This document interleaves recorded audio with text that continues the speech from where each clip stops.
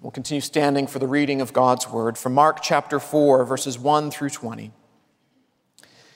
And he began to teach beside the sea, and a very large crowd gathered about him, so that he got into a boat and sat in it on the sea. And the whole crowd was beside the sea on the land.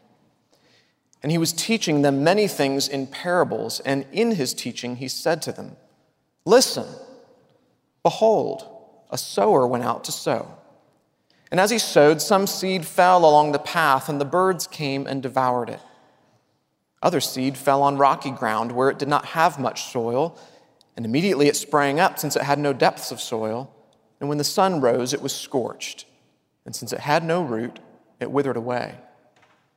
Other seed fell among thorns, and the thorns grew up and choked it, and it yielded no grain.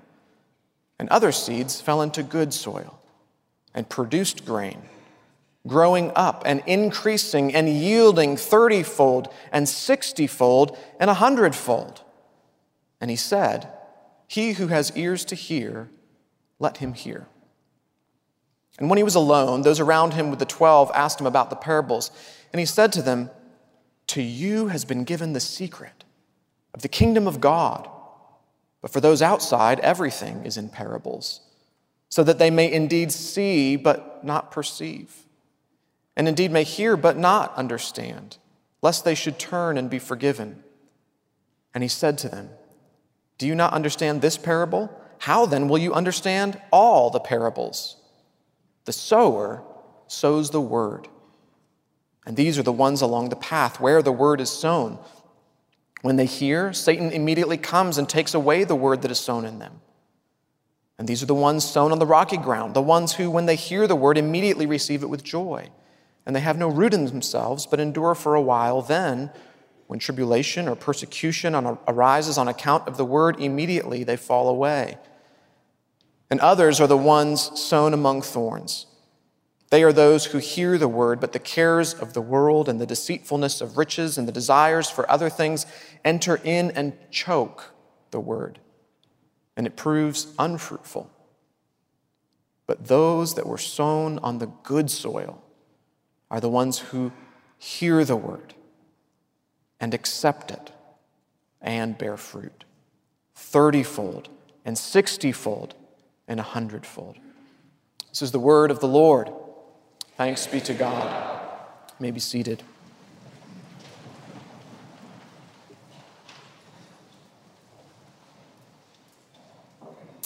This is a great parable, and a fitting parable for summertime. You notice where it takes place? It takes place at the place most of us would rather be right now, at the beach, on the shores of the Sea of Galilee. A great crowd has gathered to hear and to see Jesus. And so that this parable and the others he's about to tell would be heard, and so that he, as the speaker, could be seen, Jesus gets into a boat and he sits down and then begins to teach. Jesus' aim in doing this was not to impress a great crowd. It was not even to see or pressure many into coming to faith. Rather, Jesus arranged this scene, this teaching moment before a great crowd. He arranged this scene to help people understand their relationship to God, by helping them understand their relationship to God's word. As I mentioned earlier, it's the seed that is the primary character and focus of this parable. The sower is never identified. The 4 soils that are mentioned are really only mentioned and described in relationship to what happens to the seed in them.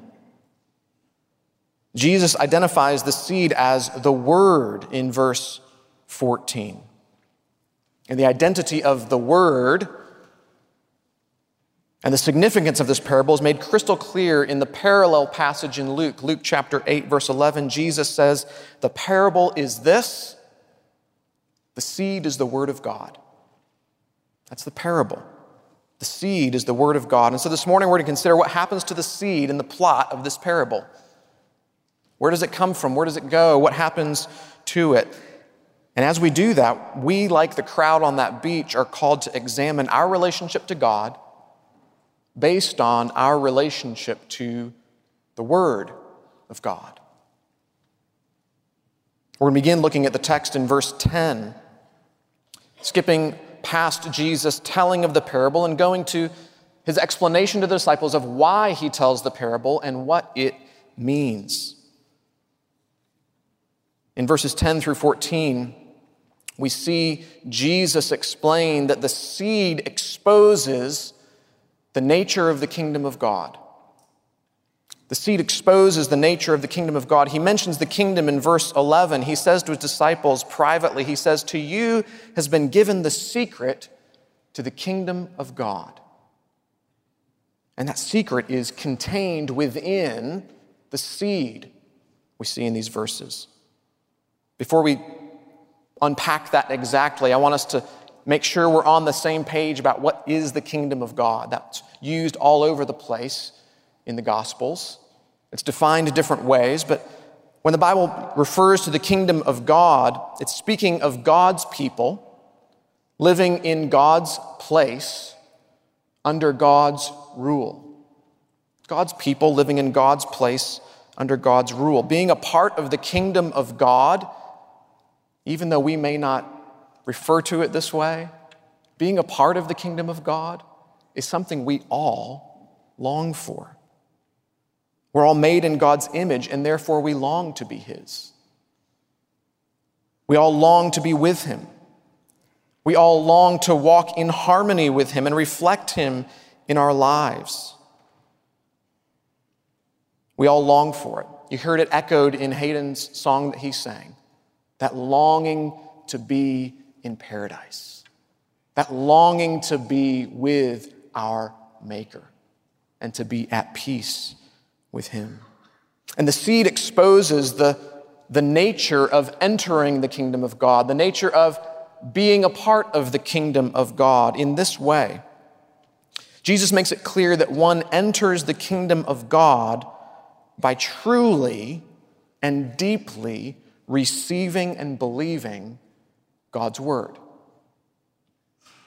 Most in the crowd on the beach that day would have assumed that they were automatically, by virtue of their birth, by virtue of the place in which they lived, by virtue of their desire to obey the Old Testament laws, most of those people on that beach would have assumed that they were already a part of the kingdom of God. They probably would have been thinking to themselves, the kingdom belongs to us. The question is, should this man, Jesus, be named as our king? And Jesus, through this parable, flips that whole series of assumptions on its head. He flips the whole thing on its head. And in a roundabout way, he tells his disciples, the kingdom belongs to me. The question is, have you truly received it? He promises that the secret of the kingdom of God will be given to many, but he also warns that not all who encounter the kingdom belong to it. Not all who wander are lost, but not all who think they are found truly are. And so there's a blessing and a warning wrapped up in this quotation that he brings from Isaiah chapter 6, using God's word to affirm the place of God's word in the kingdom. From Isaiah 6, he says, everything is in parables so that they may indeed see but not perceive, may indeed hear but not understand, lest they should turn and be forgiven. In a nutshell, Jesus is saying that belonging to the kingdom requires more than seeing and hearing. More than seeing or hearing him. To be a part of that great crowd at the beach was a good thing, but it wasn't enough. To belong to the kingdom requires perceiving and understanding and responding in repentance and faith to the word of God that Jesus was preaching. Specifically, not just believing and understanding God's word in an objective way, as if you know the 66 books of the Bible and know the history of the people of Israel, or have memorized some verses, but specifically this understanding and perceiving and embracing and engaging in God's word is a matter of embracing the story, the message, the overarching message of God's word, that we as people have been made in God's image and yet fallen into ruin and sin and deserve God's judgment. And yet in love, in mercy, in grace, God has given us his own Son, Jesus, to take the place of our punishment on the cross, to rise from death victorious over sin and death. That message of the gospel, that good news that forgiveness and new life has come in Jesus, that overarching message of God's word that extends from Genesis to Revelation is a message that Jesus says we must embrace deeply to be a part of the kingdom of God. By believing this good news, recorded and given to us in God's word, our longing for God, our longing for the kingdom of God can be realized. And that's why Jesus, to lay out the context of his explanation of the parable, directs his disciples to focus on the word of God. This is a parable not merely about liking God's word.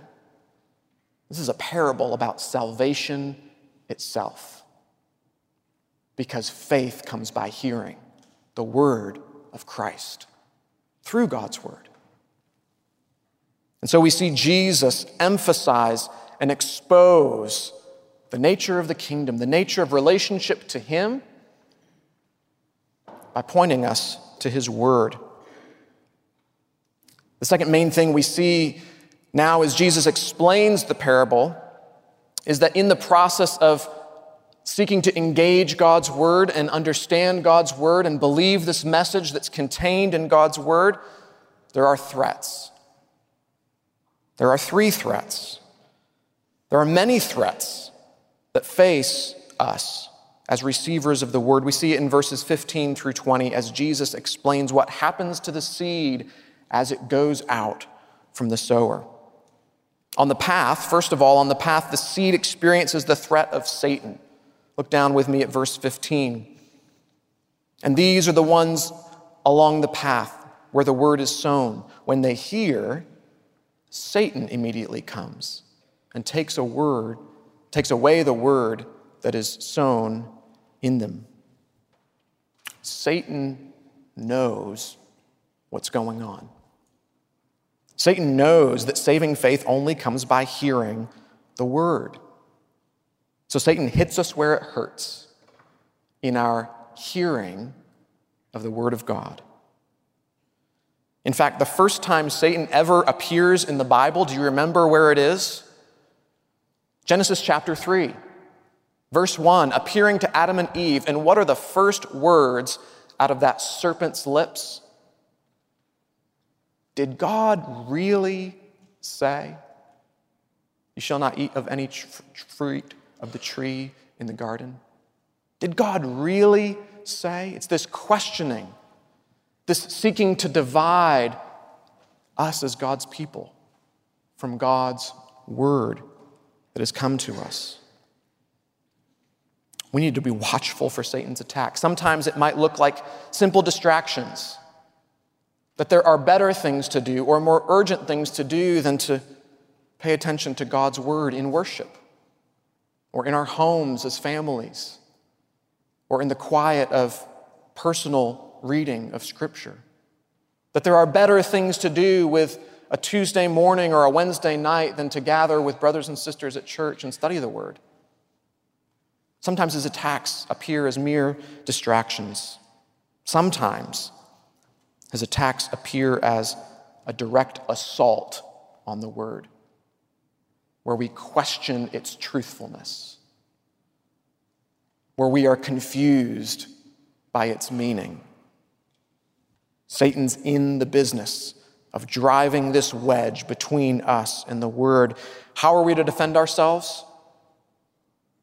Paul gives us at least one hint in his passage on spiritual warfare in Ephesians 6, that we are to defend ourselves actually with the sword of the Spirit, which is the Word of God. That our defense is Scripture itself, which only emphasizes the necessity and the place of God's Word in our lives. The second threat that we see the seed experience is that among the rocks, the seed experiences the threat of suffering. You see this in verses 16 and 17. Look down with me. It says, "And these are the ones sown on rocky ground, the ones who, when they hear the word, immediately receive it with joy. And they have no root in themselves. But they endure for a while, and then when tribulation or persecution arises on account of the word, immediately they fall away." The seed of God's word threatened by suffering. Our world is broken. Our world is broken because of sin. Our bodies are broken. Our minds are broken. Things happen to us that are seemingly chaotic and are really terrible and disastrous. And no amount of wealth or wisdom can cause us to escape suffering. Not even being a part of a church or professing believer or believing strongly in God's promises can cause us to escape suffering. And for some, it's suffering that causes doubt in God's word. The classic question comes, if God is good and powerful, then why this suffering? God's word must lie, we think. Either God is not good or he is not powerful. I know the sting of suffering well, both personally and as a pastor who walks with you and grieves with you, suffering in your life. I know the questions are real. The questions are haunting. But we are called to interpret our suffering by God's word, not vice versa. The living God has spoken to us. The living God has recorded for us all kinds of explanations and stories of suffering. One of the greatest apologetics of the Christian faith is its robust ability to explain human suffering.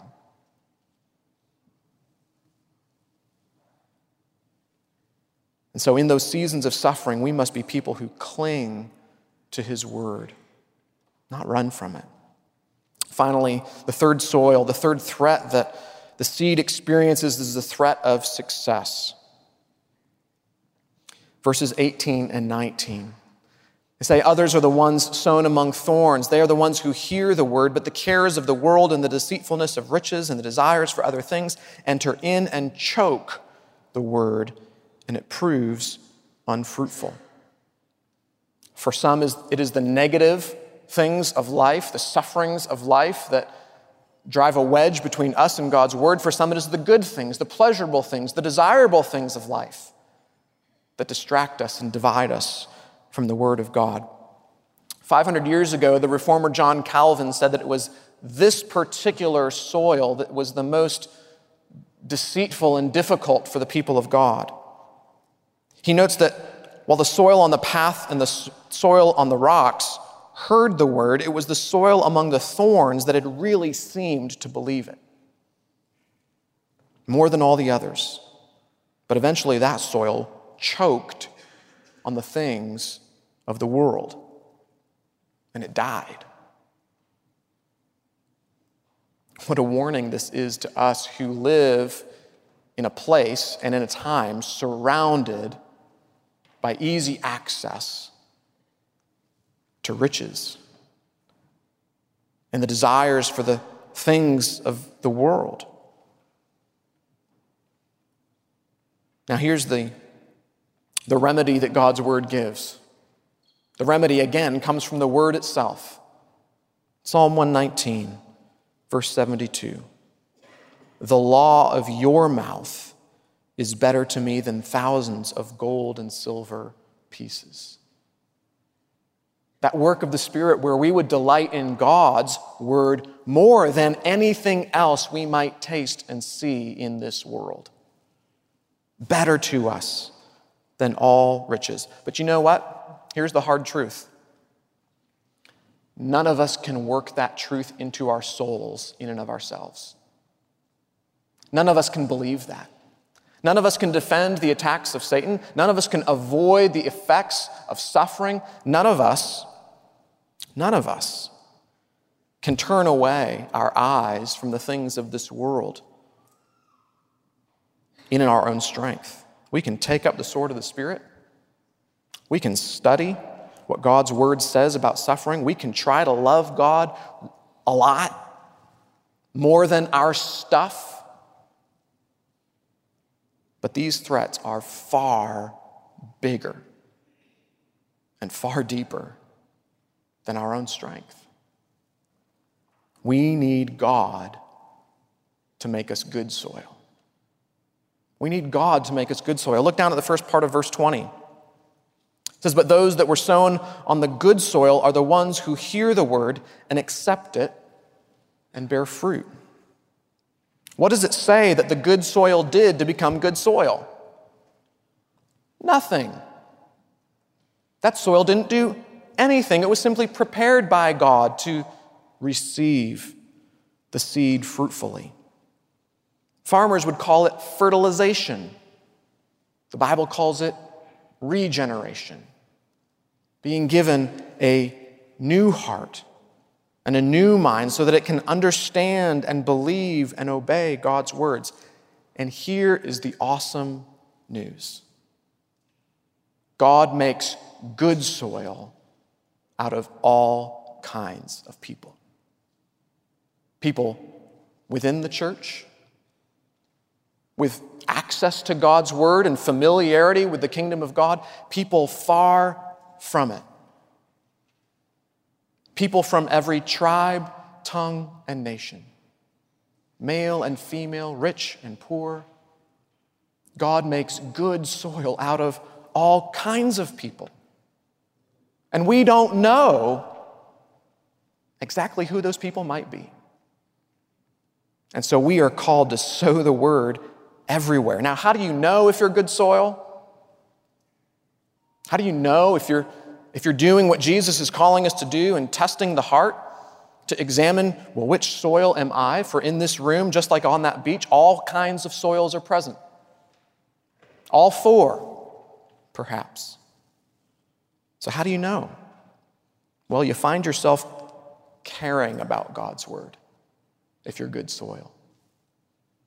You sense a burning conviction in your heart that the truths that you hear read and written in God's word makes sense. That they're somehow real and important and right. You love and trust in Jesus Christ as your Savior. And if those things are true of you, if you are that good soil, then there is fruit as well. There's tangible, observable, practical fruit that's born out of believing the gospel. And this is the effect, the incredible effect of God's word planted in good soil. It bears exponential fruit. The seed of God's word bears exponential fruit in people who are good soil. You see this in the second half of verse 20. That the good soil are the ones who hear the word and accept it and bear fruit 30-fold and 60-fold and 100-fold. This is the great climax, the great emphasis of this parable. Not just the warnings of testing whether you are good soil, but the great promise that in good soil, God bears great fruit. This parable's kicking off 3 parables that celebrate this.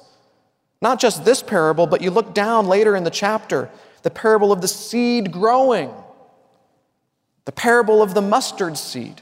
2 more parables that emphasize this very point, that from something small, the seed of God's word, great fruit in the kingdom is born. Great fruit comes. So if you remember one thing, remember this: the word bears great fruit, and no fruit comes apart from the word. It's impossible. Isaiah 55 reminds us of the great promise. For as the rain and snow come down from heaven and do not return there, but water the earth, making it sprout and bring forth, giving seed to the sower and bread to the eater, so shall my word be that goes out of my mouth. It shall not return to me empty, but it shall accomplish that which I purpose, and shall succeed in the thing for which I sent it. That's the promise. God is at work through his word. God does all his work through his word.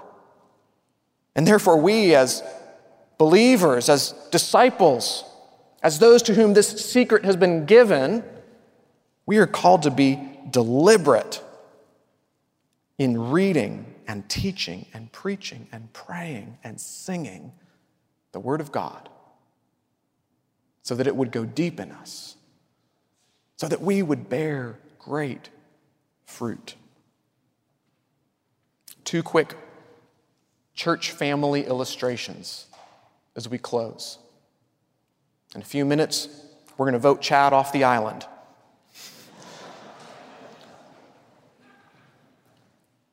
Chad has been faithful here. And so we don't take that vote lightly. We don't enjoy it. Chad's been faithful. And his influence will be felt here for years to come, not because of his great personality or his boyish good looks, but because Chad sowed the word of God here. He sowed the word of God here. He did what our pulpit calls him to do. Have you noticed that the ironwork on our pulpit is a picture of wheat shooting forth? That this pulpit is meant to be a seed bearing fruit. And so while he may leave geographically and in terms of employment, the fruit of his good work, his right handling of the word of God and causing us to know it and love it and obey it, that fruit will be borne for years to come. But not all of us are preachers and teachers, right? No matter our gifts and calling, though, we too are called to be sowers of the word. In whatever particular skill or trade or gift we've been given, we're called to be sowers of the word. My mother, Linda Frey, directs the children's choirs here. And for 30 years, I have heard her say that her purpose in directing children's choirs is not to teach kids music. She loves music, but for her it's a means to an end. The end being, and I quote, planting the word of God deeply in the hearts and minds of children. Music has that unique capacity to make texts memorable and to embed texts in our hearts and minds.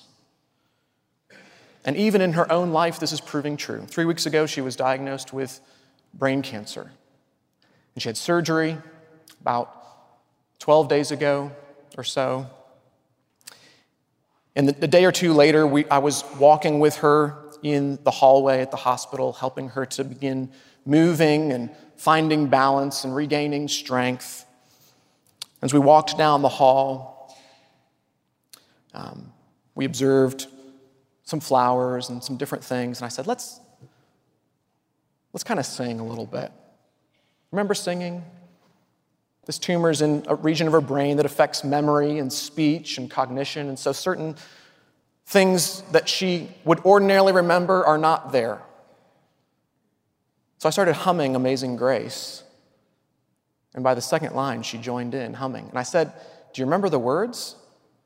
She said, I don't think so. I said, "I bet you do." And so I sang, "Amazing Grace, how sweet the sound," and waited, and she filled it in, that saved a wretch like me. She didn't remember my name that night, but she remembered the truths and the promises of God's word. In good soil, God's word goes deeper than our suffering. It goes deeper than our forgetfulness. It goes deeper than all things. And so just as God is doing his work in us through his word, may we do his work in this place by his word, teaching it, singing it, remembering it, calling it to mind ourselves and for one another until the word of God, Jesus Christ, descends again and calls us home to his kingdom. Heavenly Father, we thank you for your word. We thank you for its promises. We thank you, Jesus, for the supernatural work that you are doing in our hearts and our lives even now, taking this big, long, complex book and making its truths real to us. Father, I pray that there would be many in this room, that even all in this room would prove by your Holy Spirit to be good soil. As we hear and read your word, read what it says about you, the holy God, our Creator, read what it says about us as sinners in your sight. Read about the good, great news of Jesus Christ, rescuing us from sin and death by his cross. Father, may we respond by perceiving and understanding, turning and repenting, and walking in paths of righteousness for your name's sake. We pray this in Christ's name. Amen.